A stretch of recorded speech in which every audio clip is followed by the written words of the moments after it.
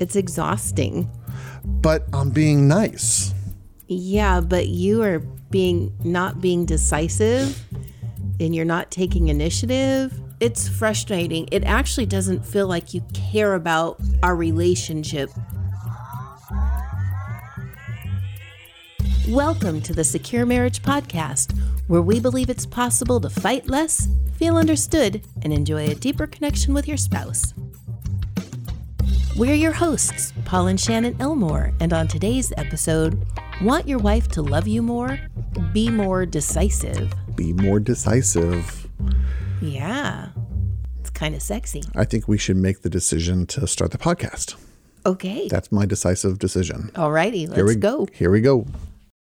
We had an interesting conversation with a couple last night. We did. We did. Do you remember last night? You said that with a question mark. We did?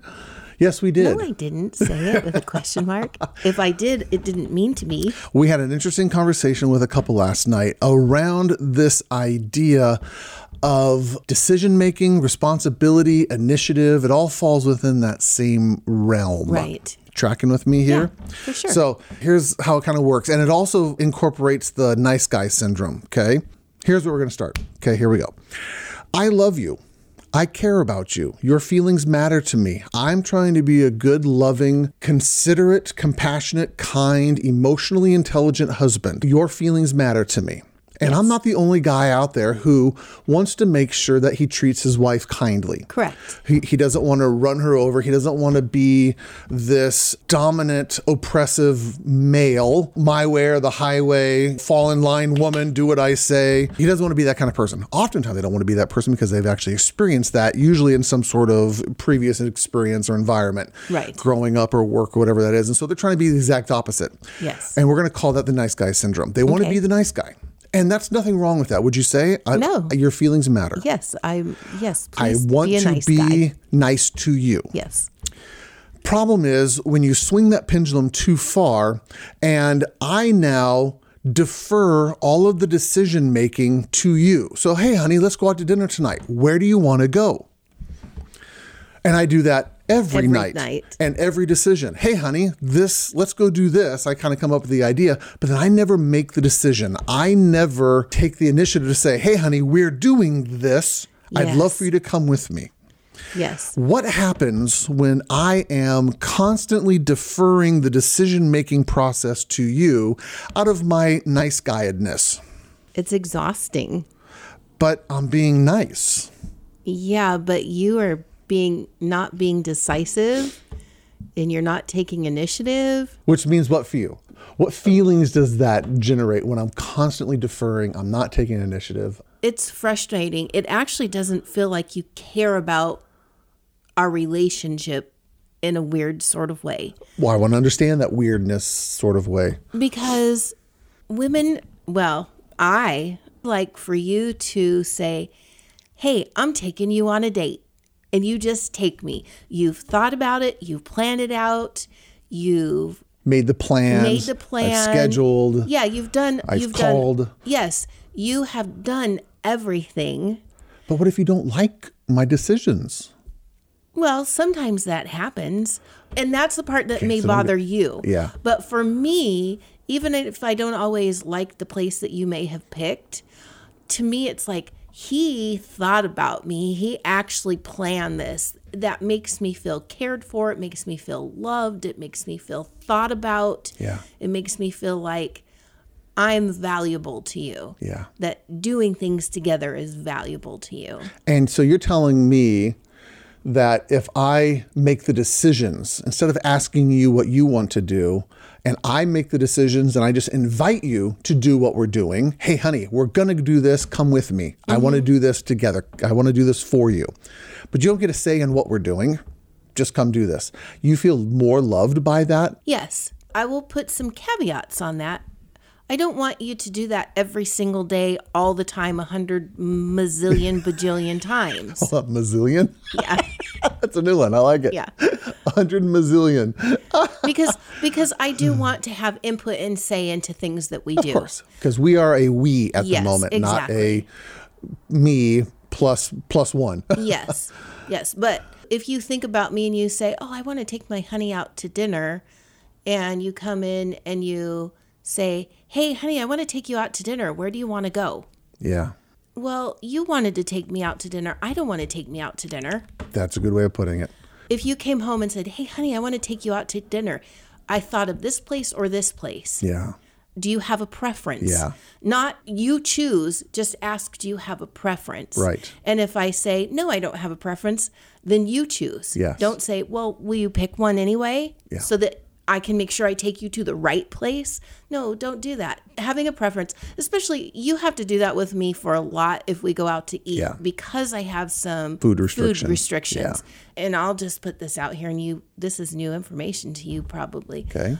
When we go out to eat, you're usually asking me, well, where do you want to go? Uh-huh. I know that. And it does get a little bit tired. Yeah. Because I don't want to have to choose every single time. We kind of have it down to the places that I can go to. So if you said to me, do you want to go here or here, which are in two of the options that you know are available to me, then I can either choose from that and say, oh, I don't care which one we go to. Yeah. And then you still are the one making that choice. That's just like, oh. Yeah. It's a lot on my plate when I'm already having to worry about all these other things, like all the things that I take care of and do, and then to have one more thing that's supposed to be taking care of me, another choice or decision that I have to make. Yeah. Oh, that's exhausting. So let me tell you about the dysfunction on my end that plays into this. Mm-hmm. The choice of pain. Okay. I can either cause pain by constantly making you have to take responsibility and make the decision, or I can cause you pain by me making the wrong decision and then you being disappointed. Right. And I'll tell you that for years, I deferred to the first option because I was terrified of disappointing you. Right. I didn't want to ever disappoint you. Or let me actually rephrase that. I don't want to be disappointing. I'm not thinking about you. I'm actually thinking about more me. I don't want to be the person who's disappointing you. Right. That compromises or threatens my ego. That threatens my identity as a good person, as a loving husband. And it was really, really hard for me to admit that I was afraid of disappointing you. Right. And I actually treated you like you were fragile. I can remember using that word. Yes. Like, if I disappoint you, you're going to shatter. You're going to break. You're not going to survive being disappointed. And by extension, because I caused you to be shattered, I'm a horrible human being and a terrible husband now. Right. Or it made me feel like I didn't ever have the option to be disappointed. Yes. So when you did make decisions and I was not thrilled with them, not that they were terrible. You couldn't be honest. I couldn't be honest. Yeah. Except for I'm a poor poker face. Yeah, you are. Then you'd be disappointed and frustrated because I was disappointed. Yep. And it taught me it's not okay to be disappointed or to share disappointment. And I know that's a big one for you, that you don't like to be that. And so, it didn't look real pretty early in our marriage. This was a huge dynamic in our relationship early on, and it still has its little fingers in our relationship now. I wish it was better 100%, but I fully succumbed to that nice guy syndrome. And I've stolen that term, okay? I'll put the link in the show notes here, but it's actually from a book called No More Mr. Nice Guy. It's written by Robert Glover. He actually is up in Seattle area. And it's actually a book about male codependency. It's a book about men who are afraid to become themselves, step into who they really are because they're afraid of being rejected. They are insecure about not having people like or appreciate them in some way. Right. And so it identifies these very clear characteristics of men who are afraid to be decisive. They're always deferring. Again, they're these nice guys. And it becomes toxic and not very attractive. Right. You're not a very attractive man when you do this. Right. I think there's a little bit of play on both the husband's and the wife's part in this, because I'm sure that there's some husbands out there who try to do that and make a decision, and then their wife does show disappointment, but the way they show disappointment is like, oh, okay. There's no like thanks for making the effort Yeah. or anything like that. And after that happens enough times, or maybe Yeah. it doesn't take a whole lot of times because Yeah. it's hard for the husband to have done that in the Sure. first place, because it's like, I made the decision, but I always want her to decide. So it's the right decision. The next layer down on this is it actually requires me as a husband to become an incredibly good student of my wife, of you. Right. So I know what you like. I can skew the odds in my favor so that when I decide X, Y, or Z, I know that you typically like those because I've paid attention Right. to what you like. And when I'm just not aware, when I'm not paying attention to who you are, how you're wired, and what you want, then I'm guessing most of the time, hoping that you're going to like something. I was thinking as you were talking about, we as women, we need to make sure that we're seeing the effort that our husbands are putting in. But it's hard to do that when, like you were saying, as a husband, you are trying to figure out what I do like and know those things and make decisions based upon what you have studied and learned about me. Yeah. And so it's really hard to be thankful for the effort when you feel like your husband doesn't know you, isn't really paying attention and caring. Yes. So it's kind of this weird balance of figuring out how to see the intention and the effort that they're making, and be thankful for that, and still be okay with, I'm a little disappointed because this is not what I like. Yeah. Like if you took me out for Thai food or something, because, well, if you wanted to go to Thai food, you'd probably tell me that's where we were going. But if you took me out saying, hey, I've got this great date planned for us, and you take me to Thai food, I don't like Thai food you're at gonna be all. disappointed. I will be disappointed because it's like, that I don't like that. So you're not disappointed in Thai food. You're disappointed in the fact that I don't know you. Yes. And Thai food there you go. is just the Medium to it proves that Yes. I don't know you. yes. I think that causes more of the injury for wives, because we've been married 15 years and you still don't know that I am allergic to peanuts and I can't eat peanut brittle. Right. You buy it for me, or whatever. I you know what? Now that you say that, I really think that that's what it comes down to, is that the sadness of not being known. Yes. Because you said that, and just all these things lit up in my brain of how many times I felt that, not just necessarily with you, but other things, because I have a lot of allergies and things like that. And when those are forgotten by people that should not forget them, it's like I'm not known. Yeah. And that's painful. Yeah. And so I really think that that's kind of what it comes down to I think so. in this.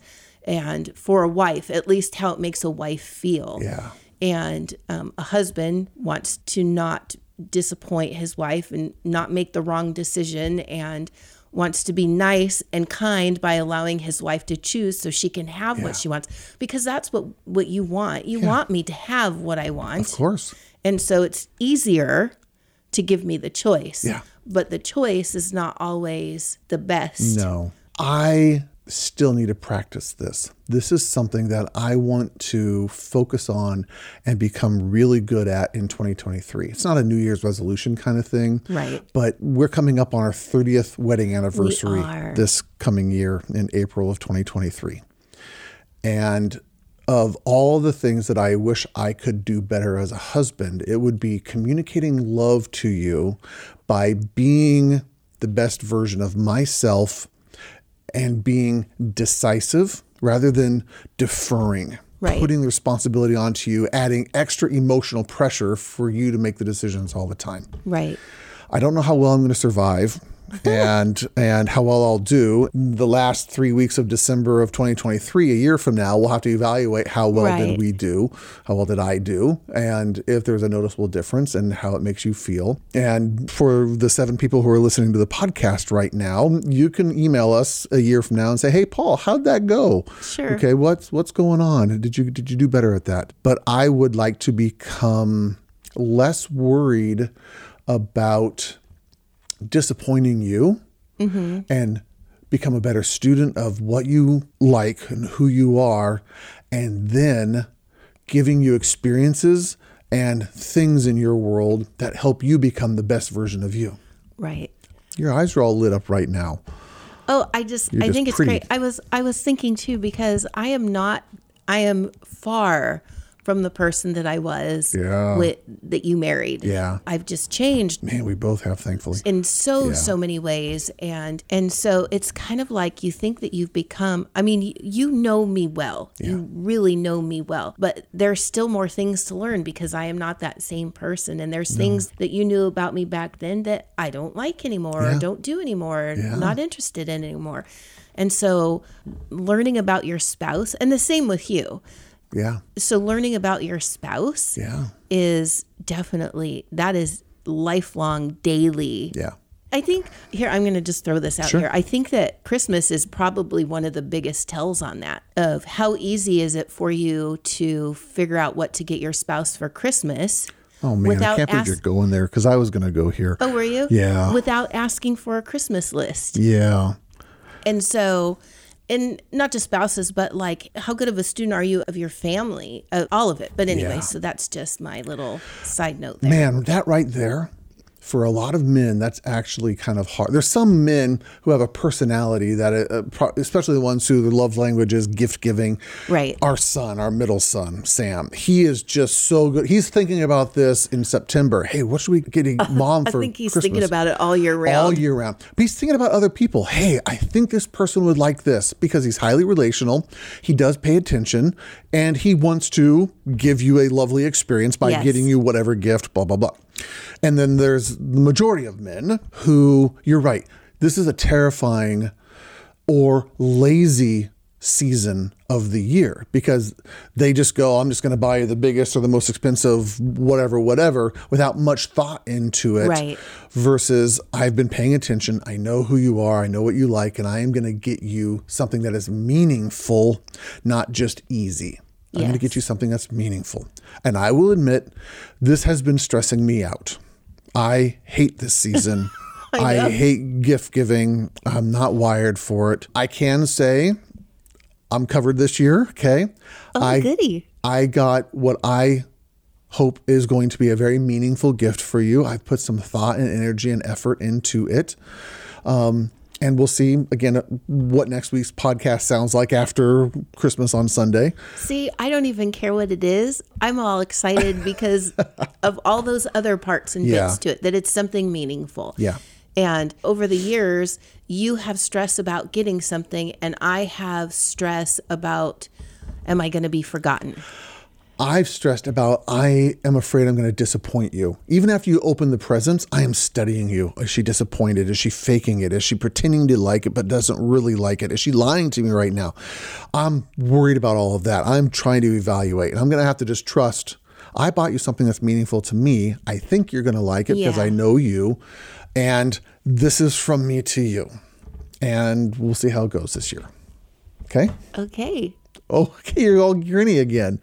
I'm just excited. It should be fun. It's going to be a fun Christmas. Yeah. But the whole point of this conversation is, husbands, you can love your wives better by becoming more decisive. Yes. And the decisions you make are rooted in being a student of your wife and knowing who she is, what she likes, and how she's wired. Yes. That is the best way to show her love, rather than forcing her to take on the emotional weight of being responsible for every decision because you're afraid of disappointing her or looking bad. That's a bad way to love your wife.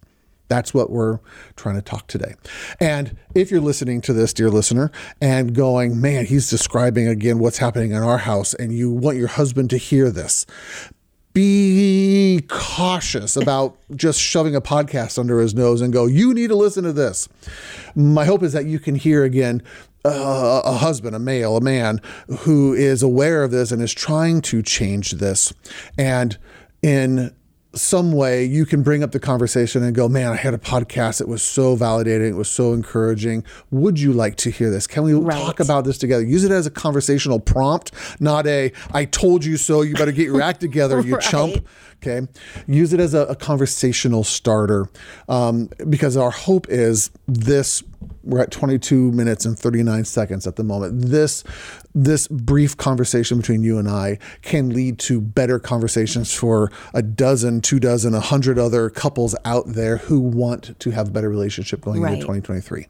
And if the nice guy syndrome is kind of ruining some of those dynamics in their relationship, then now you have a name, you can call it something, and you have a path, a direction of how to start changing some of this.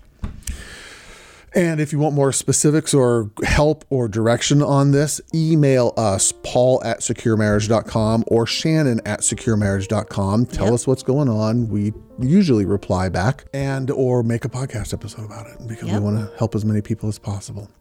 I think that's it. I think so. It is fun to do. Again, I like doing podcasts with you, especially in the afternoon. I'm a little bit more awake rather than the mornings.